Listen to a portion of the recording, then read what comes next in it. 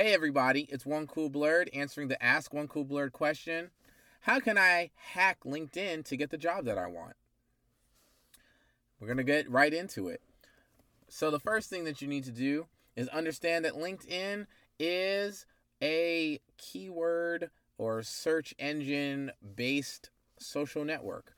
So you would use search engine optimization techniques similar to how you would to make sure that Google ranks your website higher, but you would do it for your resume. So the first thing you'd want to do is make sure that your resume makes a lot of sense. And then when you put it on LinkedIn, make sure that you're using the language of the jobs that you want to be pulled up for. You've actually filled in the skills and check those off, and that each job experience uses keywords and stresses how you've either made a company money, how you save them money, or how you save them time, which is the same as saving them money.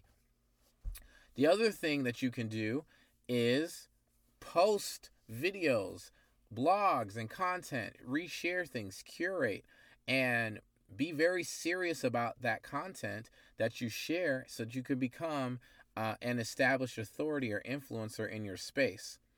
The third thing that you're going to want to do is use the search engine yourself. If you have a goal of working at, let's call it Megacorp. If you have a goal of working at Megacorp, and you know that you want to work at Megacorp as a data scientist, then you go on LinkedIn and you use the search engine to search Megacorp and title of data scientist, data analytics, or head of. And then you find everyone and you look under the people's tab. Everyone that comes up in that department, you go on their page. Of course, this is after you've made sure your LinkedIn is squared away. And you can hit me up for tips on how to make sure that your LinkedIn is optimized to make people click and check it out, just even from your headline and name. And you just start to engage with those people. Here's the thing. People on LinkedIn generally only have people that they have done business with or know come on their LinkedIn if they're not an influencer. So when you go to a company like Megacorp, you might not be able to get to the CTO, but Billy, who just started working there a year ago, you click on his page and start looking at his stuff and engaging with him, he's going to have fewer people on his page. And so he's going to actually pay attention to the content you're sharing.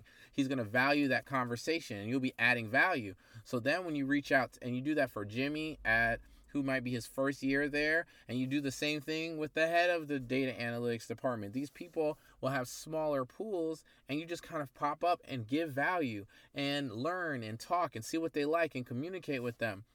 And then after you're building a relationship, just, hey, is there an opening? Or I already put my application in, and when they see your name, they'll be like, oh man, I remember that young man or that young lady.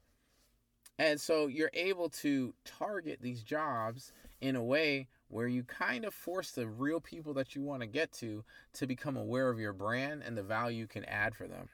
So that is how you can actually go ahead and hack LinkedIn to get the job that you want. There are several other hacks, but that's the one that we're sharing for today. Okay, I'm One Cool Blurred, answering the Ask One Cool Blurred question of how can I hack LinkedIn to get the job that I want?